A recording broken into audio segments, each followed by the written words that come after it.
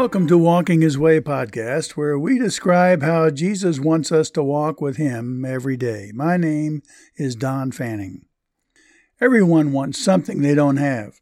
The problem arises when greed becomes a consuming obsession or a motivation to do something illegitimate or creates a false impression that whatever this object is, it will genuinely satisfy you.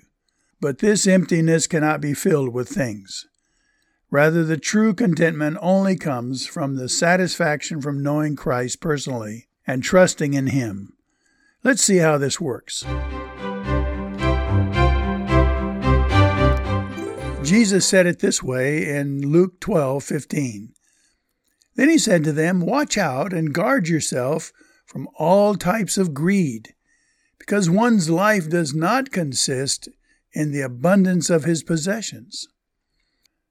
Christian teachings from the first century included warnings against the 7 deadly sins: wrath, greed, sloth, pride, lust, envy, and gluttony. All are corrupt and insatiable. They promise satisfaction, but the soul is never content. Greed enters our lives camouflaged as innocent ambition to be the best.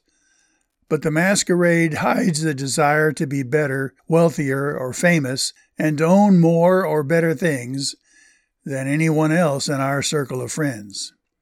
This quest for acceptance, respect, or honor is motivated by the belief that this is the way to find fulfillment and satisfaction in life.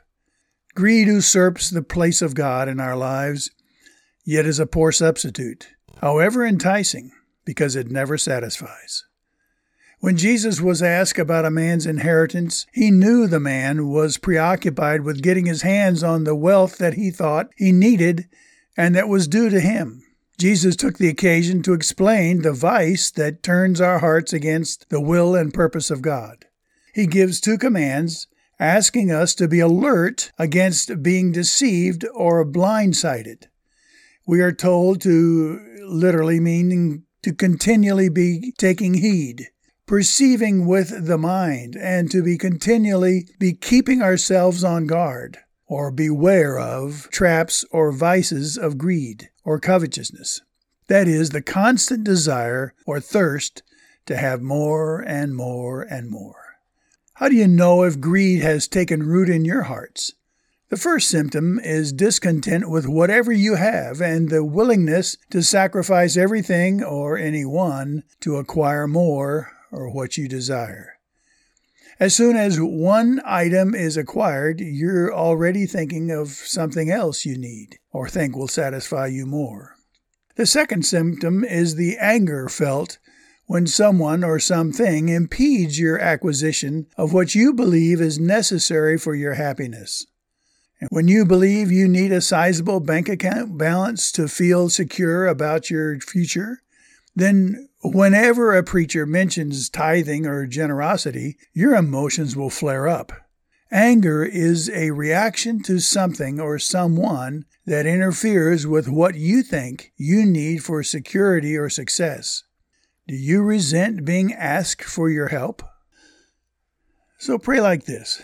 Dear God, thank you for supplying all I need to live according to your will.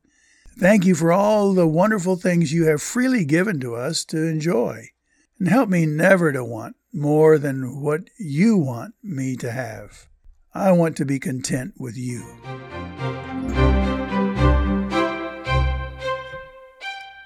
Well, thank you for listening, and let me encourage you to share this podcast with your friends. And wouldn't it be great if everyone learned to live by these principles of avoiding greed in life?